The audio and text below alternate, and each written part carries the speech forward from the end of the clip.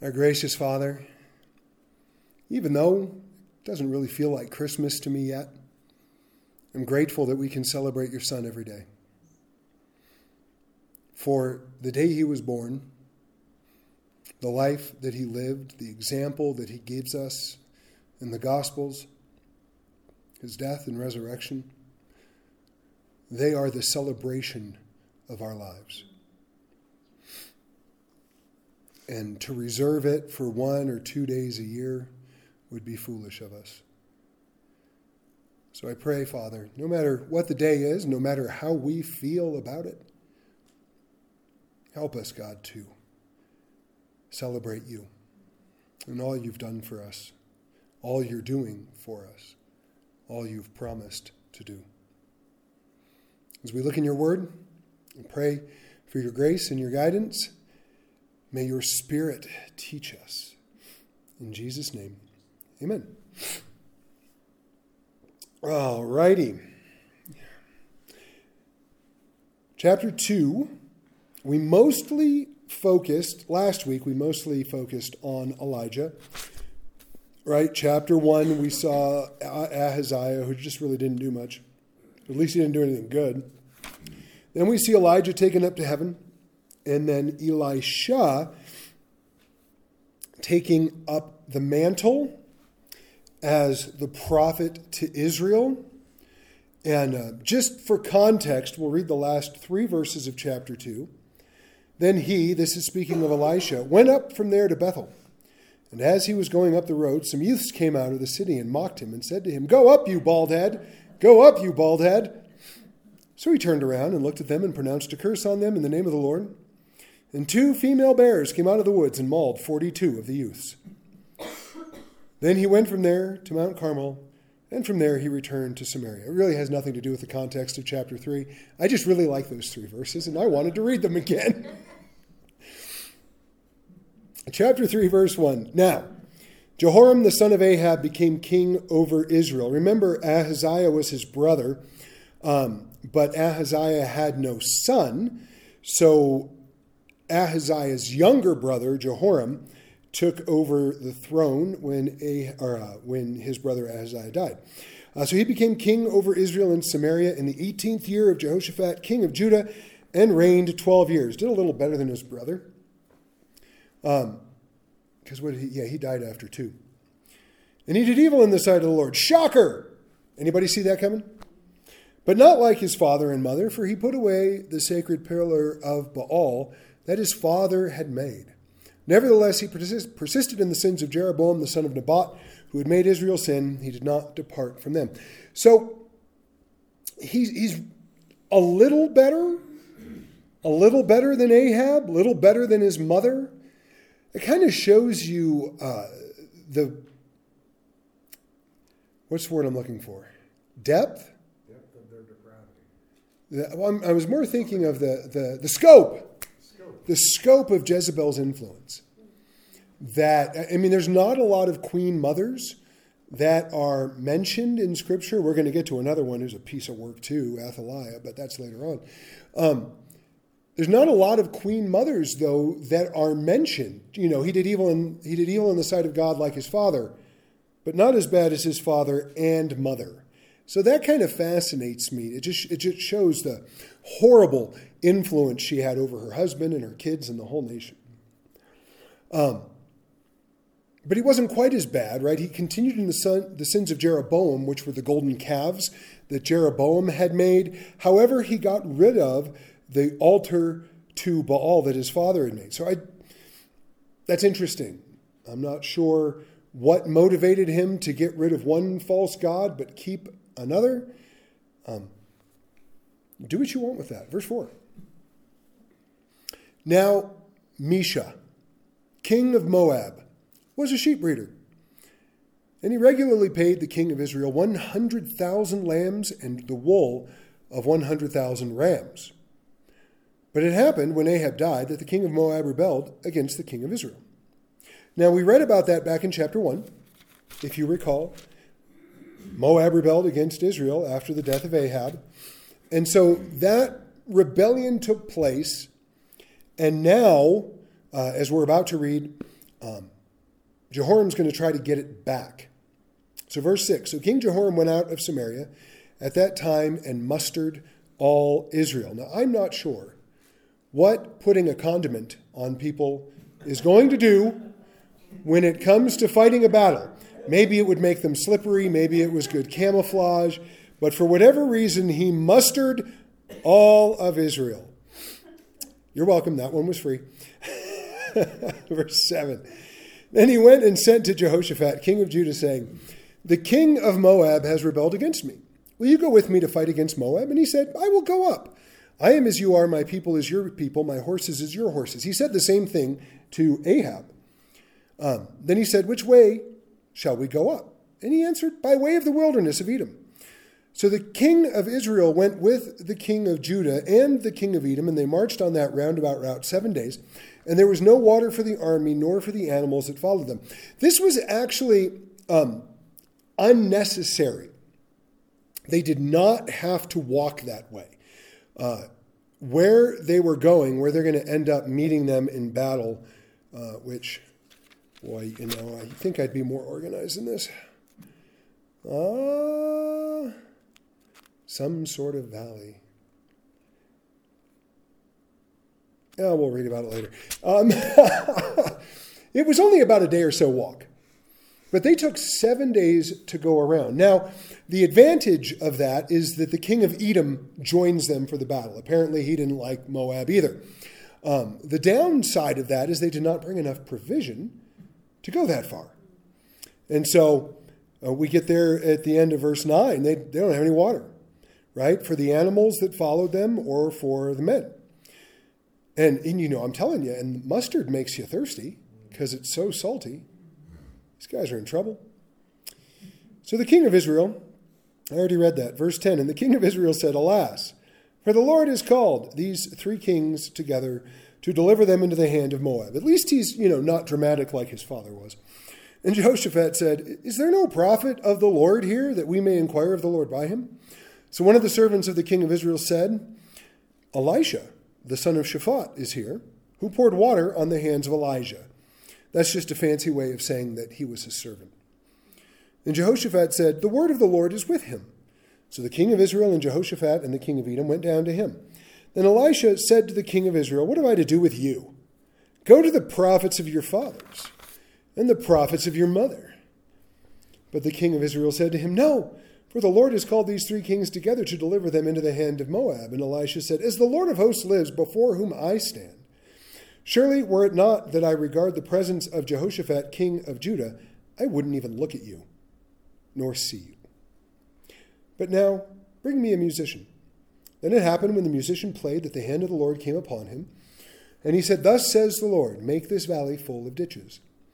For thus says the Lord, you shall not see wind, nor shall you see rain, yet that valley shall be filled with water, so that your cattle and your animals may drink. And this is a simple matter in the sight of the Lord. He will also deliver the Moabites into your hand. Also you shall attack every fortified city and every choice city, and shall cut down every good tree, and stop up every spring of water, and ruin every good piece of land with stones. Now it happened in the morning, when the grain offering was offered, that suddenly water came by way of Edom, and the land was filled with water. So really interesting, right? You have this poor king of Moab who was regularly paying tribute. Poor king, right? He was a pagan king.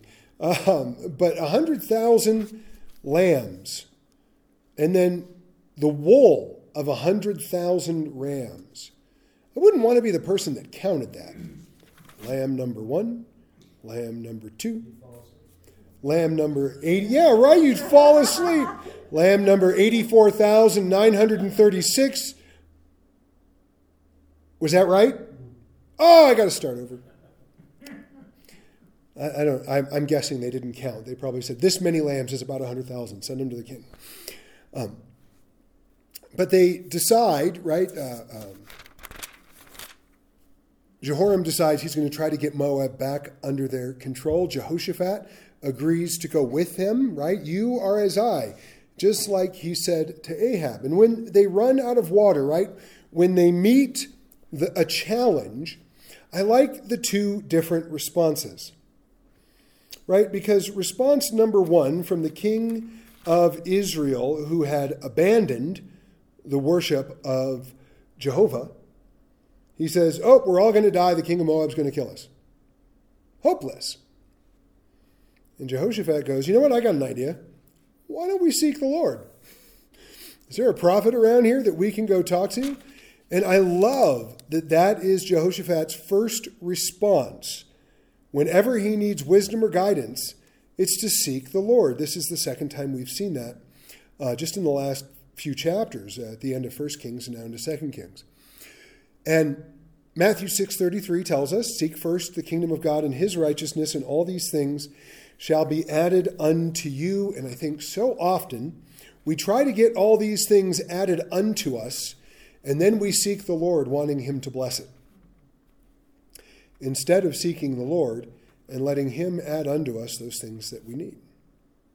Now Elisha called the servant of Elijah, right, the washing of the feet, or the washing of his hands. And Jehoshaphat knows that the word of the Lord is with him. So we're not given the time frame between chapter 2 and chapter 3, but it was enough time that even Jehoshaphat down in Judah knew that Elisha was a true prophet. Because remember, Elisha was a prophet to the northern kingdom of Israel. So word about him was spreading. And so they go down, and Elisha looks at the king of Israel, and he goes, what are you doing here? Why don't you go ask the gods of your father and your mother? Why don't you go seek them and let them tell you what to do? Oh, no, but you don't understand. We're all going to die.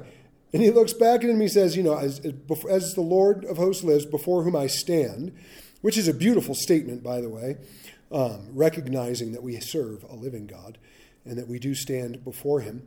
He says, if it wasn't Jehoshaphat, I wouldn't even look at you, let alone answer. Right? Talking wouldn't even be an issue. I wouldn't even look at you. Now, bring me a musician. And so they do. And I find that really fascinating. Personally, I think there's something about music. Okay, not all music. But there's something about music that can help us focus. It can help us concentrate. It can help us calm down. There's also, and this I find really cool, a connection throughout the Old Testament between music and the anointing of God. And I'll give you another really good example is David playing the harp for Saul. Now, Saul had a distressing spirit from the Lord because the Holy Spirit had departed from him. But David came and played, and the anointing of God was upon David as he played to relieve Saul of the distressing spirit. So I'm not going to make more of that than is there, but it's an interesting observation. The connection between music and the anointing of God throughout the Word. So the Word of God comes to him, and I love the Word of God here. He goes, you know what, go dig some ditches. You're not going to see wind. There's not going to be rain. Yet the valley shall be filled with water, enough for all your animals to drink. And this is a simple matter. And, by the way, he's also going to deliver Moab. So the word, make ditches. God will provide miraculously. This isn't even going to be hard, and your victory is going to be complete. I don't know his tone of voice, but there's part of me that kind of thinks he said it like, all right, God will give you water. God will take care of the Moabites. Now leave me alone. I know it feels grumpy to me. I don't know. This is just me. But it feels grumpy to me. And I like the phrase, though, this is a simple matter in the sight of the Lord. The phrase there in Hebrew means that it's easy, trifling, light, or small. It's nothing. It's nothing. So our son is getting a ride to the airport. And he was asking around folks at church and wanted to see if anybody might be able to give him a ride. And one of his friends said, well, yeah, I can give you a ride because I'm already giving so-and-so a ride. Right? And so at that moment, you're like, well, whether you give me a ride or not, which is a good thing, right? But you're going to the airport either way. Don't trouble yourself just for me. Or that idea that, if it was hard, I wouldn't do it. Right? But it was easy, so I'll gladly do it. This isn't easy. It's nothing. It's like breathing to him. And while he's talking about a very specific matter, I don't think there is a matter in the universe that's not the same, with one exception. I think the only thing that was ever difficult for him was the cross, which, what else would it be other than horrific and horrible and all of that? But, you go all the way back to creation. In the beginning, God created the heavens and the earth, and he said, let there be light, and there was light. Scientists to this day still can't explain what light is. They can measure it. They can see how fast it moves. They've discovered the various spectrums of it, but they still don't actually know what it is. And you know what God did? He goes, light, and there was light. Huh? Sun, moon, stars, earth, oceans. I mean, how many? It's got to be billions when you consider human beings, animals, birds, fish, bugs, so on and so forth, of creatures that live on this earth. And he created them all like that. And you look at that and you're like, huh? How? I was noticing, this is a bad example, but I was noticing two of my songs sounded a lot alike tonight. Probably not going to sing those two together again. But that's beside the point, right? You just sing them on different Sundays. Nobody will know. Because my imagination is limited. His is not. His imagination isn't limited. And it's not like he sat up there and thought about it. I don't know, I'm going on a little tangent here, but it's not like he sat up there and thought about it. Well, man, we need 8,000 more bugs. What should I do? He didn't do that. I saw a great cartoon the other day where they were, there's a scene in heaven and this angel shows God a corgi.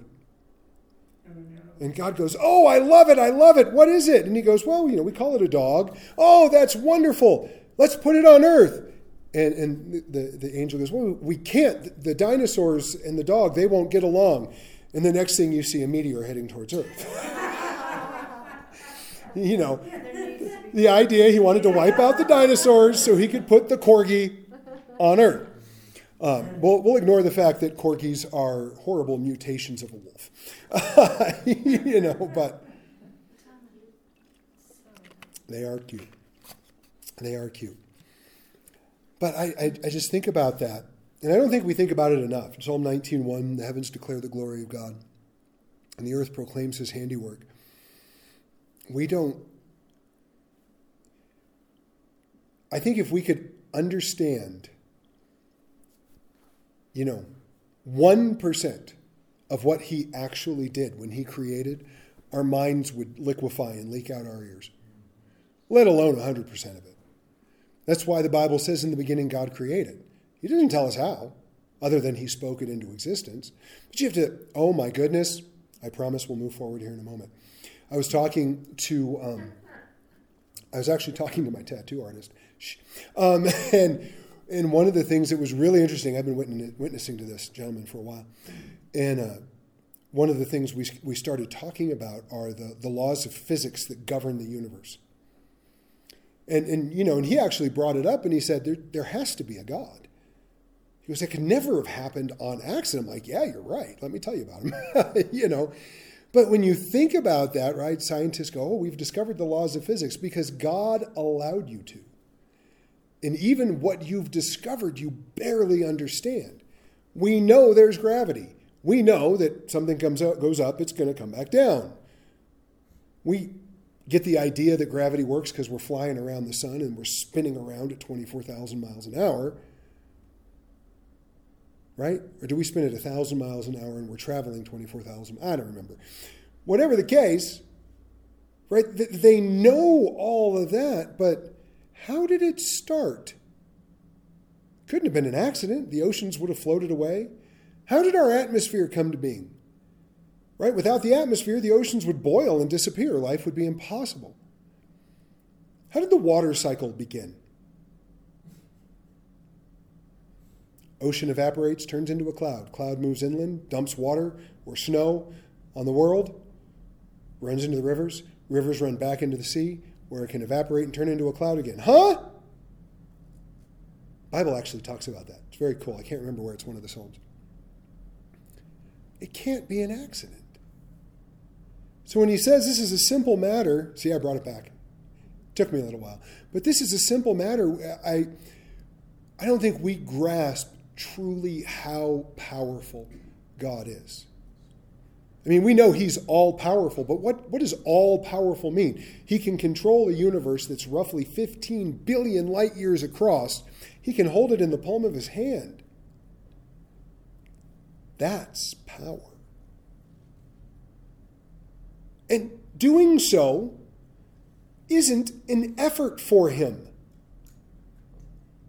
That's power. That's our God.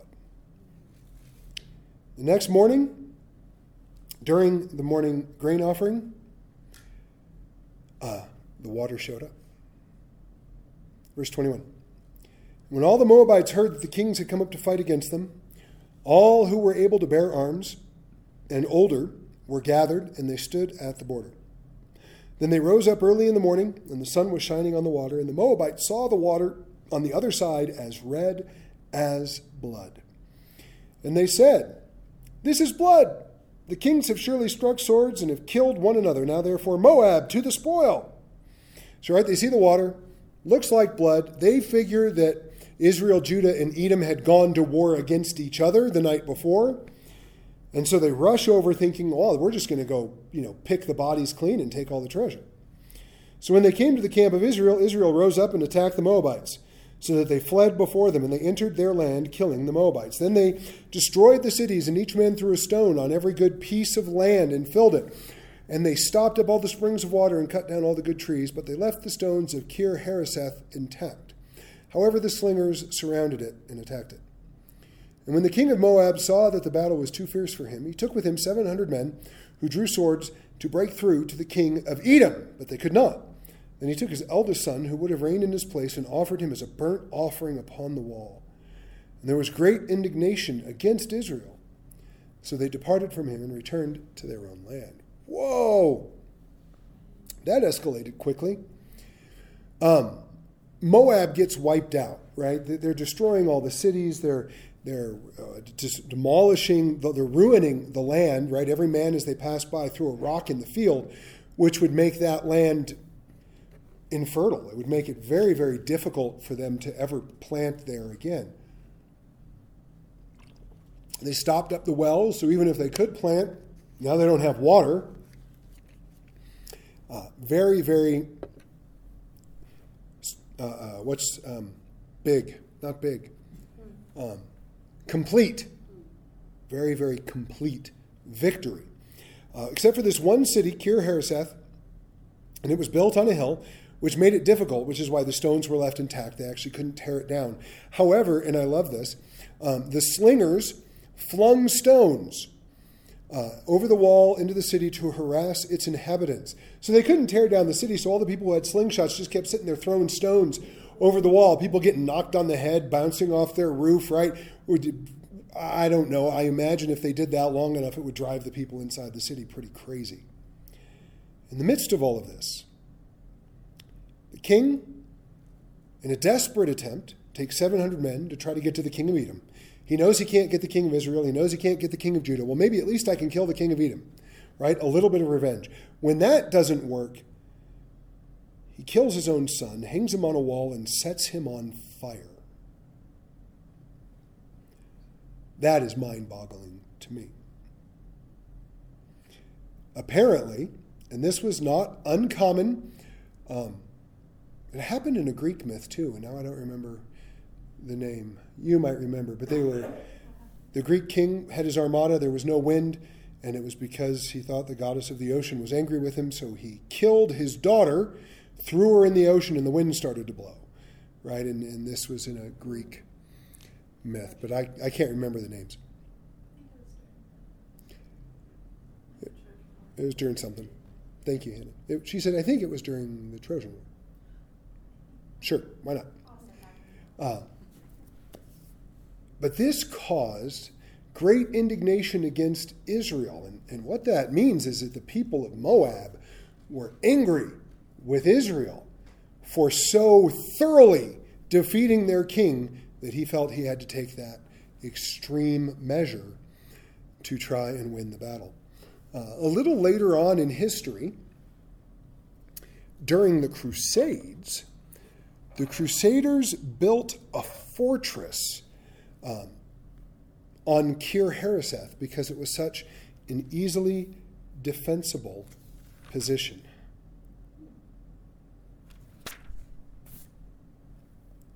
Chapter 4. A certain woman of the wives of the sons of the prophets cried out to Elisha, saying, Your servant, my husband, is dead.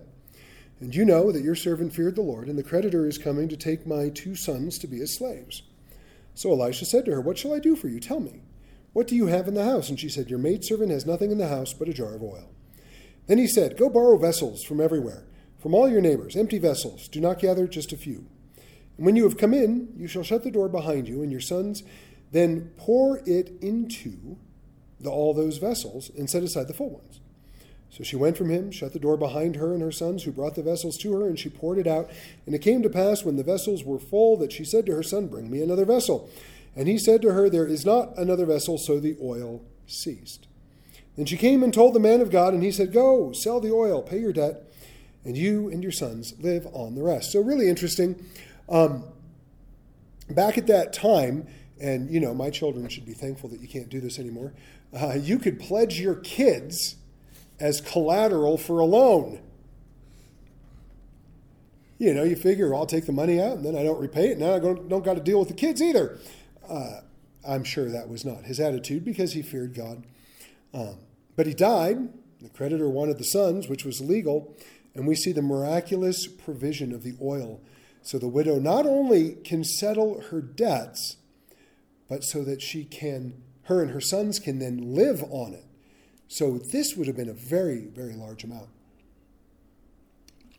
Imagine for a moment what would have happened if she'd gathered one other jar. Well, he told me to gather vessels. I don't really think anything's going to happen. He goes to her neighbor. Hey, can I have an extra jar? Sure, here. Filled one jar. What would she have done? Now imagine what would have happened if she would have gathered more. Because the oil didn't cease until she ran out of jars.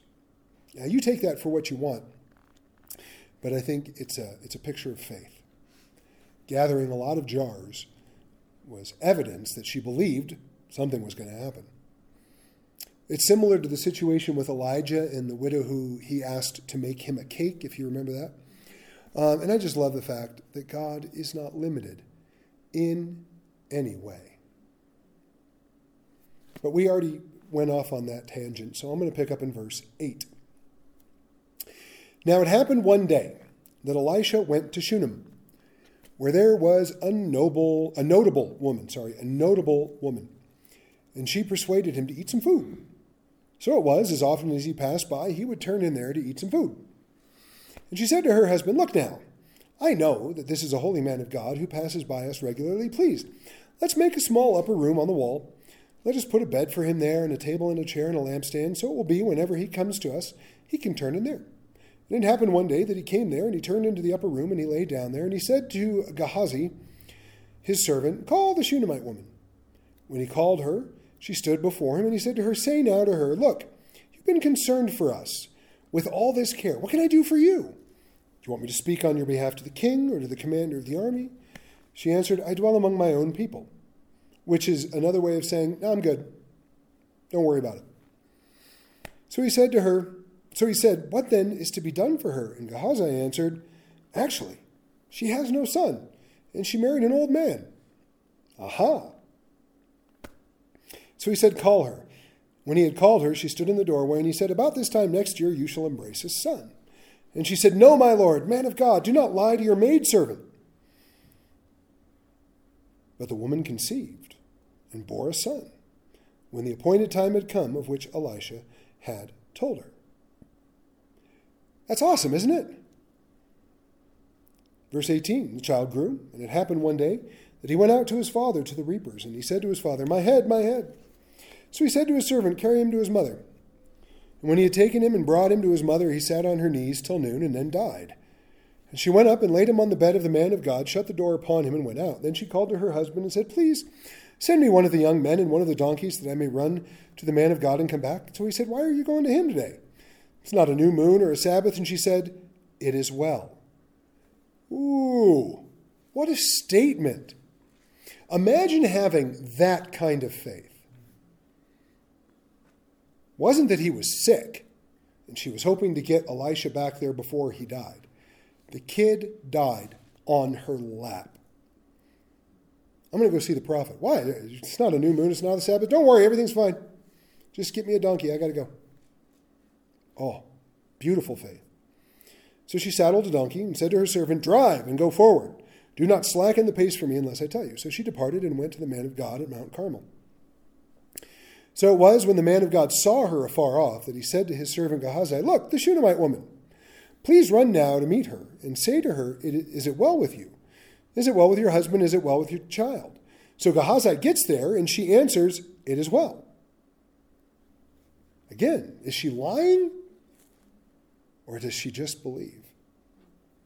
Now when she came to the man of God at the hill, she caught him by the feet. Gehazi came near and tried to push her away, but the man of God said, "Let her alone, for her soul is in deep distress, and the Lord has hidden it from me and has not told me." That's really interesting. We're going to come back to that.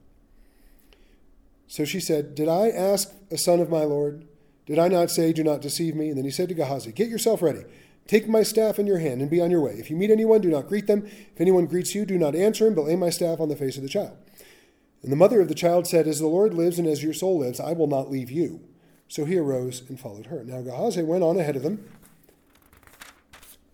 and laid the staff on the face of the child, but there was neither voice nor hearing. Therefore he went back to meet him and told him, saying, "The child is not wakened." And Elisha came into the house. There was the child lying dead on his bed. And he went in, therefore, shut the door behind the two of them, and prayed to Jehovah.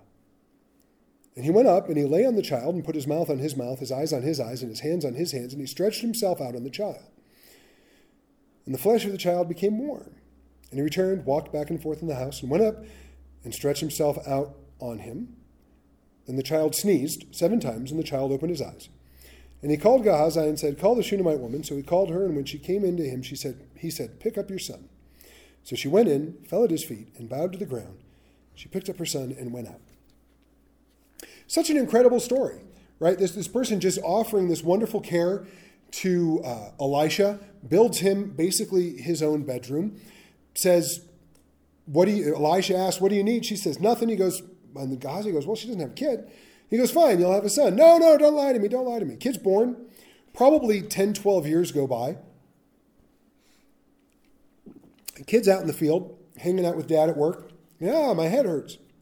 My guess, because I'm not that kind of doctor, it's probably like an aneurysm, something like that. Because that'll kill you pretty quick. And gets sent back. He dies. The woman takes off to see Elisha. Now, is everything okay? Everything's okay. And then when she gets there, she grabs a hold of Elisha. And in that moment, Elisha recognized that something was wrong. But not just that there was something wrong, but that the Lord hadn't told him what it was. Elisha was surprised that God hadn't spoken to him. I don't know about you. I'm always a little surprised when he does speak to me. But I love that relationship and that example that Elisha gives. So when he finds out, he sends his servant, but the woman says no. So he goes with her, prays to Jehovah, lays on the boy, walks around the house, does it again, and the kid sneezes 7 times. We know 7 is the number of completeness in the Bible. So I don't think it's a coincidence that the kid sneezed 7 times.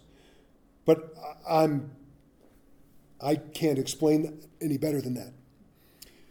Remember, though, Elisha asked for a double portion of Elijah's spirit, and here we see that power, the power of God's Spirit at work in him. Verse 38. And Elisha returned to Gilgal, and there was a famine in the land, and the sons of the prophets were sitting before him. Remember, we talked about the schools of the prophets last week, so that the widow with the oil, her husband was part of the school of the prophets, and here we have it again. The sons of the prophets, that's who they were speaking about, sitting before him. And he said to his servant, "Put on a large pot and boil stew for the sons of the prophets." So he went out into the field to gather herbs and found a wild vine and gathered from it a lapful of wild gourds and came and sliced them into the pot of stew, though they did not know what they were. And they served it to the men to eat, and it happened as they were eating the stew that they cried out and said, "Man of God, there is death in the pot." And they could not eat it. And he said, "Bring some flour." And he put it in the pot and said, "Serve it to the people that they may eat," and there was nothing harmful in the pot. So apparently, being a prophet of God in Israel at this time meant you were also a chef. There is death in the pot, whatever these gourds were that were gathered. Either they were inedible or they realized they were poisonous in some way. And so Elijah says, "Throw some flour in there, and everything's fine." I like that. Something I think is interesting is that we just saw God use Elisha to raise the dead. And here we see God use Elisha to make the stew taste better. Both were miracles. And seeing God do the miraculous is always exciting and wonderful, but I think we often miss the miraculous things God does because we do not look for it in the practical things in our day-to-day lives. I've met so many people over the years of being a Christian and a pastor who have said, "Oh, I just want to see God do a miracle." I'm like, "Are you saved?" "Well, yeah, I'm saved." I said, "Well, you've experienced the greatest miracle God has ever done." "Oh, well, but you know what I mean. I want to see him raise the dead." I'm like, "He did. Because once you were dead in your trespasses and sins, but now you are alive in Christ." "Well, you don't get what I mean. I want to see him open the eyes of the blind." Well, yeah, once you were blind to your condition, and now you can see the truth and you've been set free. I could keep going, but I'm going to stop. Because the whole point is, and don't get me wrong, I would love to see somebody raised from the dead. I think that would be really cool.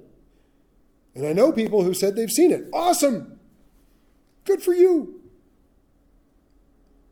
But if we don't think God works a miracle unless someone's raised from the dead, then we're going to miss thousands and thousands of miracles that he is doing in our lives constantly. Verse 42. Then a man came from Baal Shalisha and brought the man of God bread of the first fruits, 20 loaves of barley bread and newly ripened grain in his knapsack. And he said, "Give it to the people that they may eat." But his servant said, "What? Shall I set this before 100 men? And you have to keep in mind, right? You think if you have 20 loaves of bread, right, that's probably enough to give 3-4 slices of bread to 100 guys, right? But that's not what their loaves weren't what we think of as a loaf of bread. Do you know what I miss? I love Hawaiian bread, the Hawaiian sweet rolls. But do you remember when they used to make the loaf, the dome of Hawaiian bread? And you buy it, and half of it was gone by the time you got home, and the other half of it was gone by the time the groceries were put away, because it was just that good. I miss those. I can never find them anymore. But it would be in a little loaf. That's the point I'm getting at. It was a small, not what we think of as a loaf of bread. And I love this. "Give it to the people," Elisha says, "that they may eat. For thus says the Lord, they shall eat and have some left over." So he set it before them, and they ate, and they had some left over, according to the word of the Lord. So God uses Elisha for another instance of miraculous provision. This man comes to Elijah, brings him food. It wasn't enough. He says, "Give it away. It'll be fine." And it's quite reminiscent of Jesus feeding the 5,000 and then the 4,000 in Matthew 14 and Matthew 15. In both cases, the servants of the master, right, the disciples looked at Jesus and go, we can't do this. We don't have enough food for them. And Ahaziah looked at Elisha and go, "This isn't enough bread. We can't feed all these people." And in both instances, the master, Elisha, looks at his servant and goes, "Just set it before him. We'll be fine." And Jesus goes, you got a couple loaves and a few fish? Great. That'll be enough. Right? Oh, God is so good. Over the next couple of weeks, we won't have Wednesday. We made it to chapter. You guys were thinking when we got done with chapter 3, no way we're getting to chapter 4. But chapter 4 is a lot of narrative. No Wednesday nights for the next 2 weeks. Don't forget this Sunday morning. Well, some of you won't. None of you. Geez, slackers. But fine, I'll eat your bacon. But for those who are going to be here Sunday morning, we have breakfast at 8:30 with our Christmas Eve service at 10 a.m. And I'm pretty stoked. When we come back, so it won't be next Wednesday, it won't be the following Wednesday. First, second, third, it'll be January 10th. Does that sound right? Yep. When we come back to Wednesday nights on January 10th, we'll pick up in chapter 5, and we get to see another really cool thing. Naaman, a foreign military commander who comes to Elisha to be healed of leprosy. It's one of my favorite scenes because he goes to the king of Israel and says, I was told you could heal me of leprosy. And the guy's like, what? What are you talking about? And someone says, no, go get Elisha. Elisha can do it. Elisha can do it. That's for next time. Let's pray. Father, thank you. Thank you for your faithfulness. Thank you for your goodness and your mercy to each of us. I pray, God, in this season, as we look and think about the wonderful work you're doing in each of our lives, in our church, in our city, our community, in our families, help us, Father, to not miss the miracles that you are doing constantly. I pray, Father, that you would watch over us. Be with those who are traveling. Keep them safe. May their travels go well. Lord, no delayed planes, no issues of that sort. And I just pray, Father, that you'd help it feel like Christmas for me and anybody else who's feeling that way. And we just give you all the glory. In Jesus' name, amen.